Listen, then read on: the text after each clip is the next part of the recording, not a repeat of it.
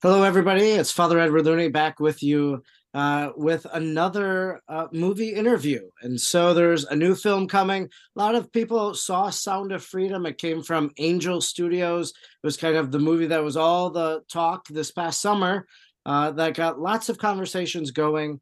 And Angel Studios has another film coming to the theaters. And for me, I know it's one that's been a long time coming. I've seen social media posts for, I think, a few years. And so I'm very excited today to be speaking with the director of The Shift, Brock Heasley. And so he's going to share a little bit about The Shift, how it came to be, and a few questions that I had after I pre-screened it in advance of its release in the theater. So thanks so much, Brock, for joining me to talk about The Shift today. No, I thank you so much, Father Edward, for the opportunity to talk about it. It has been a long time coming, so I'm Yeah, excited to talk about it. I think a lot of people followed Angel Studios and kind of the projects they were working on because for a long time, The Chosen, that was who they were Hmm. associated with. And so I think that's how I became familiar with it, simply because, I liked The Chosen. And then it's like, oh, this is the next thing they're working on.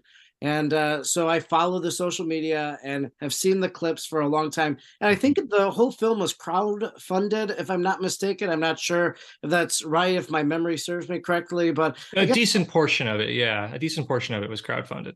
yeah, could you just share a little bit of the origin story of The Shift and really how it came from a concept to reality? Yeah, so I'm a big fan of science fiction. It's my favorite genre of film, and I can still remember back in 1985 when my dad came home. He was just super excited, and he's like, "Brock, I've seen this movie, and you gotta check it out." And he told me the title, and I couldn't even understand the title, but he said, "You've got to come and see Back to the Future with me." And so, a lot of my earliest memories are with my dad. Honestly, are like going to the movies and seeing science fiction films. I saw Return of the Jedi five times in the theaters when I was a kid. I was 6 years old. And so, but then my faith is also very important to me, and it always has been. I grew up in a family that whose faith was, we went to church every Sunday, and faith was a huge part of our lives. And I came to an understanding of my relationship with God, about when I was a teenager, and it's something that has just always been very important to me. But these two things don't usually come together. We don't usually see science fiction and faith coming together in any kind of meaningful way. And in fact, a lot of people who love science fiction or who are into science will try to eschew faith and put it off to the side. And I just never really understood that, because I've always seen science fiction as such a great vehicle for talking about things through allegory and through metaphor, and just through looking at our world through a different lens. To me, that's the great value of science fiction. And so I thought, well, why not faith? And so in 2015, I got a group together, and we made this little short film called The Shift. And it was a 20-minute long short film, and it combined science fiction and the idea of multiple realities with the idea of how the devil tempts us. And so it was kind of a man versus devil story, which is something I was really interested in. I was thinking a lot at the time about, how does the devil work, and what are his tricks? Kind of a screw tape letters approach was kind of what that short film did. Few years later, the Angel Studios, who were just gearing up The Chosen, they saw that short film, and they thought, well, here is something that is really interesting. And they were just getting going. And tonally, what was going on in that short film was not terribly dissimilar from tonally what was happening in The Chosen. And I think one of the reasons people love The Chosen, it's not because it's telling the story of Jesus, which we've seen 100 times before. It's telling it in a different way. And it's telling it with a seriousness and a sincerity and an honesty that I think Angel Studios saw was present within this fictional sci-fi story that I was doing. And so it was something where they brought me aboard and said, let's help you fund this and turn this into a feature film. And 5 years later, it took a while. You take an original sci-fi concept, which people are not used to mixing with faith, and that's going to be a communication evolution. And it took us a while to help people understand what we were doing and to get them excited about it. But here we are today, and people did. They figured it out and they latched on. Yeah, and we've talked a little bit about The Chosen. We've dropped that name a few times, and you have some of the actors and actresses from The Chosen Mm-hmm. who are a part of the film. So, who are some of those familiar faces that people might see? Yeah, so our female lead is the amazing Elizabeth Tabish, who plays Mary Magdalene in The Chosen, and she gives, I mean, I'm biased, but I think it's the best performance of her career. I think she did is so tremendous and so very different from what she does as Mary in The Chosen. We've also got Paras Patel, who plays Matthew in The Chosen, and he plays a character by the name of Rajit, who is kind of a mysterious person within the film, so I won't give too much away about him. And then we also have Jordan Walker Ross, who plays Little James on The Chosen, and he shows up in a really fun cameo role that I can't wait for people to see. And all three of them, to their credit, have crafted such different characters from what we are used to seeing them in as The Chosen. So I'm really, really excited for people to see kind of another side to their talents. Yeah, just a few moments ago too, you mentioned C.S. Lewis, and we're talking about kind of sci-fi dystopian genre. I think C.S. Lewis wrote some space trilogy, so he kind of dabbled in that. But my understanding is that the shift too, as you mentioned, C.S. Lewis and the Screwtape Letters, there's kind of like Job-esque feel, right? Like, is this supposed to tell the story of the book of Job in a contemporary way? Well, anybody walking into this and expecting the book of Job is going to wonder what in the world the gunplay is about.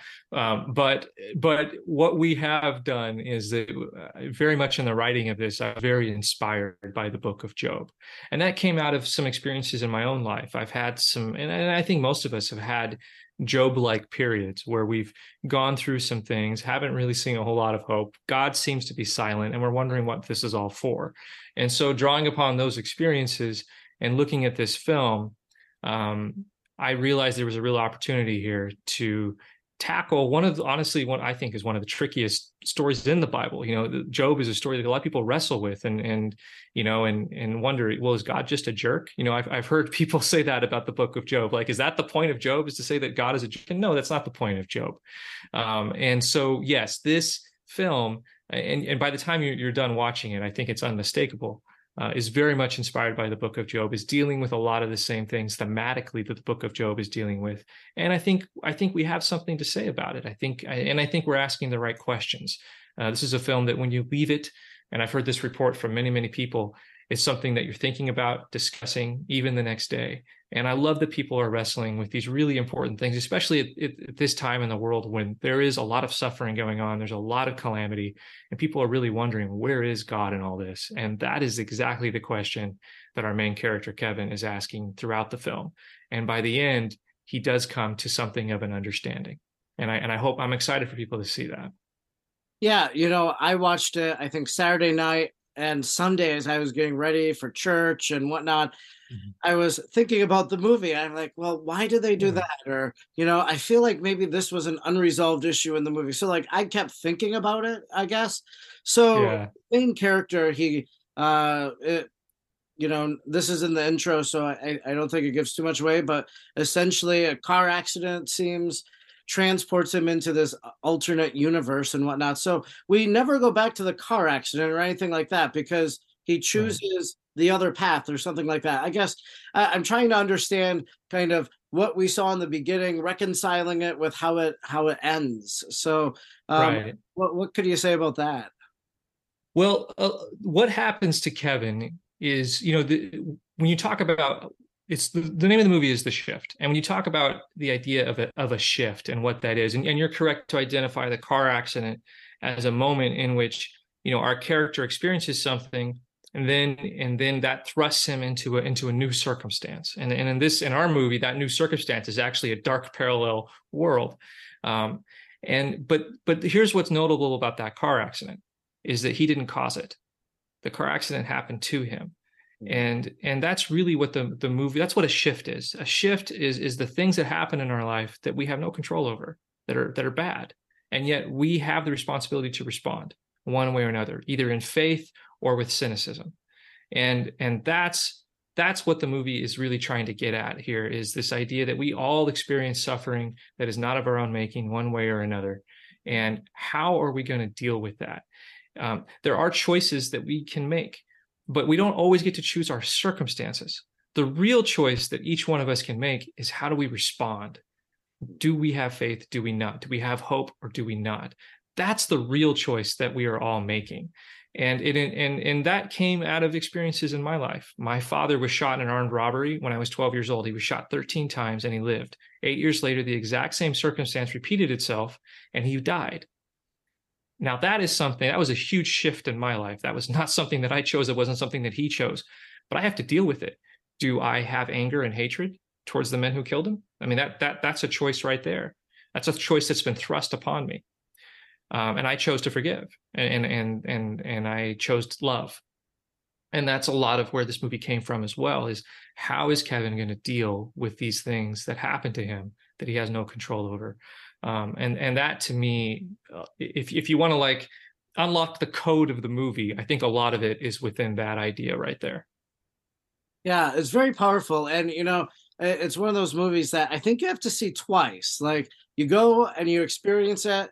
Maybe you'll be a little confused. It's like, what's going on? But then you have to watch it a second time. And then it kind of just all begins to make a little more sense. And you begin to grasp those concepts. So I bet there's going to be repeat watchers of the film. I would love that. Those are my favorite movies, the ones that beg a second watch, and that when you do watch it the second time, you uncover so much more. This movie really is operating more than anything. It's operating in the realm of allegory, and so a lot of the things that are happening, I think, especially on the second watch, will be apparent, like what it is and why it is. But I will also say that for the first time through, I don't believe that it's so confusing that you're lost. And I don't, we crafted a very emotional narrative, and I've been very encouraged by how many people watch this film, and they do grasp very quickly what is going on, and more than anything, they really key in to this love story. Within all of this is this love story of what Kevin is really trying to get back to. Is he's trying to escape this dark parallel Earth in order to get back to his wife. And so much of the movie is about that. And so even if you're thinking, oh man, sci-fi, I'm not, it's not really my bag, or if they confuse me or whatever, I promise you that this movie is not going to leave you behind. There is an emotional core to this thing that you're going to be able to tap into, and that is where we put most of our energy, to be honest with you. And that is what is going to, I think, excite audiences, especially on the first watch. And then if you want to dig deeper, yeah, there's definitely stuff there. Yeah, so as a Roman Catholic, we have a crucifix, right? So we often will wear a crucifix, right, just as our religious jewelry. A lot of times a Christian, they might wear a cross. And so no corpus, no body of Jesus, kind of a common symbol. But kind of the shift is introducing another little piece of jewelry, if you will, and it's the empty tomb. So why was that important to incorporate this concept of the empty tomb? And there's a tattoo on one of the people's arms. Right. There's the necklace that he gives to Liz Tabish's character. So why the empty tomb? Why incorporate that in the shift story? Yeah, well, just on a practical storytelling level, I needed some kind of something to identify. I'm trying to do this without getting into too many spoilers, but I needed some kind of a totem within the film. And if you think about a film like Inception, which uses the spinning top, there's a storytelling mechanic within the film where I did need something like that, some kind of identifier for our guy, so that when that thing popped up, it would be significant, it would mean something to him, and that would kind of propel him on his path. I'm being so vague because I'm trying not to spoil the movie. But so on a practical storytelling level, I needed that. But the empty tomb symbol was actually something, before I was a filmmaker, I was a graphic designer, and it was a symbol that I came up with during that period of my life. And it was something that I thought had a lot of potential, because the cross and the crucifix are such powerful symbols, and they're so iconic. But for me, I think there's more of Christ's story that can be told. And symbols are a very powerful way of telling that story. And of course, the other part of the story is what happens after the cross, which is the tomb that was empty, which is the fulfillment of everything that he said that he was and that he did. The empty tomb is the fulfillment of his promises. And it is of course the promise of eternity that each of us gets to partake in as believers on him. And so I just have always wondered why we couldn't have a symbol that represents that as well, this other very crucial part of the story. And so the cross and the empty tomb, when you think about it, they really are the two symbols of Christ within the Bible itself. Those are the two big events. And those are the two events that we look to and say, therein lies our salvation. And so taking that symbol, which I think if you can sum up the empty tomb in one word, that word would be hope.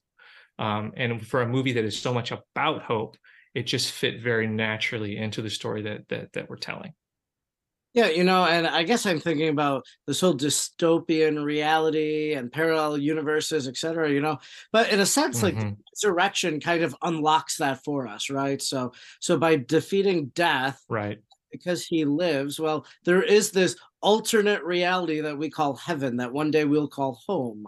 There is this right. idea that when Jesus returns in glory, that all the dead will rise from the grave, and there'll be a new heaven and a new earth. And even after the resurrection, we see this in the scriptures, that the tombs of the righteous were opened and they came forth from the tombs. So there is some sort of like parallel alternate reality, I guess you could almost say, connected to the empty tomb and to the fact of Jesus's resurrection. Yeah, I mean, if you want to think about heaven as a different plane of existence, and I think that's not an entirely inappropriate way to approach it. Now, we don't understand the mechanics of that and how that all works and the layers of reality, and I don't know. And certainly this film is not proposing that multiverse theory is true. I have absolutely no idea. I don't care. It's a storytelling device.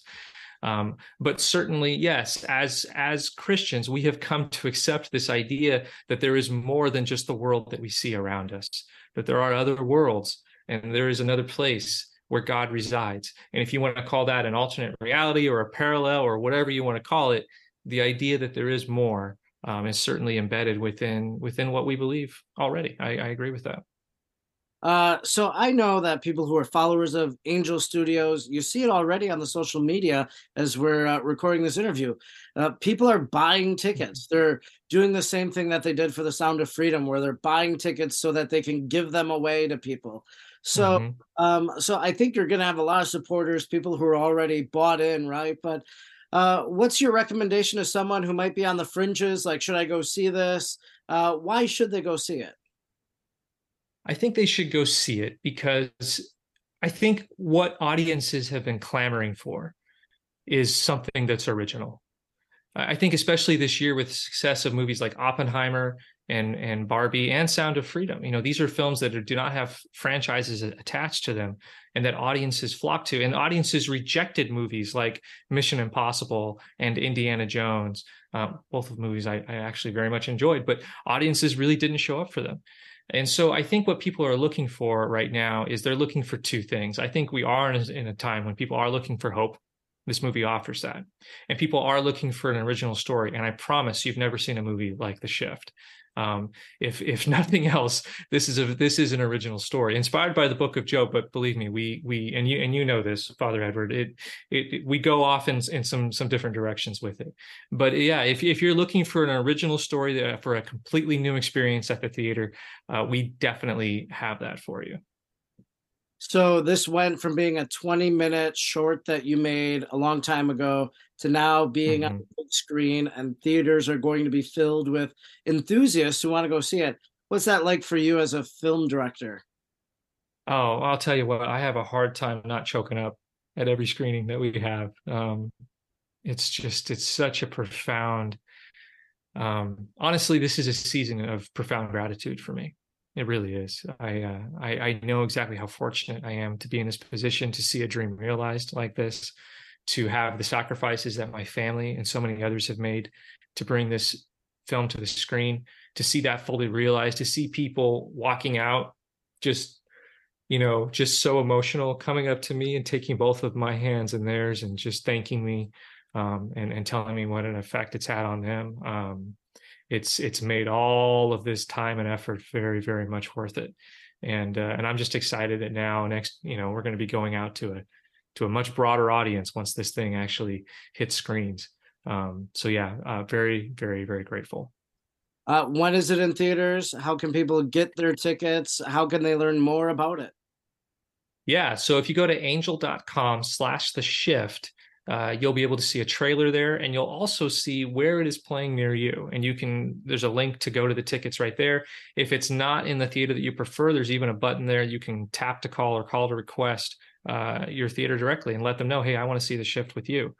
So that's angel.com/the shift. December 1st is the day that it hits theaters. Of course, there's going to be a preview night the night before on November 30th. There'll be a couple of showings in the evening if you want to check it out ahead of all of your friends. But yeah, it's everywhere. And December 1st, and then internationally, we are going to be rolling out. I just heard our UK date, but we're not ready to announce that yet. But we are going to be having some type of an international release as well. But US and Canada, December 1st.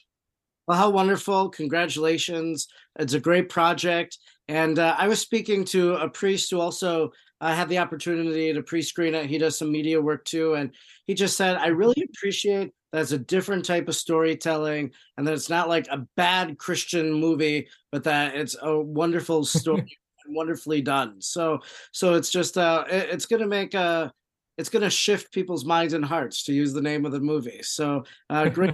I love that. And encourage people to go see it out December 1st. Thanks so much, Brock, for joining me today. Thank you so much. Really appreciate it.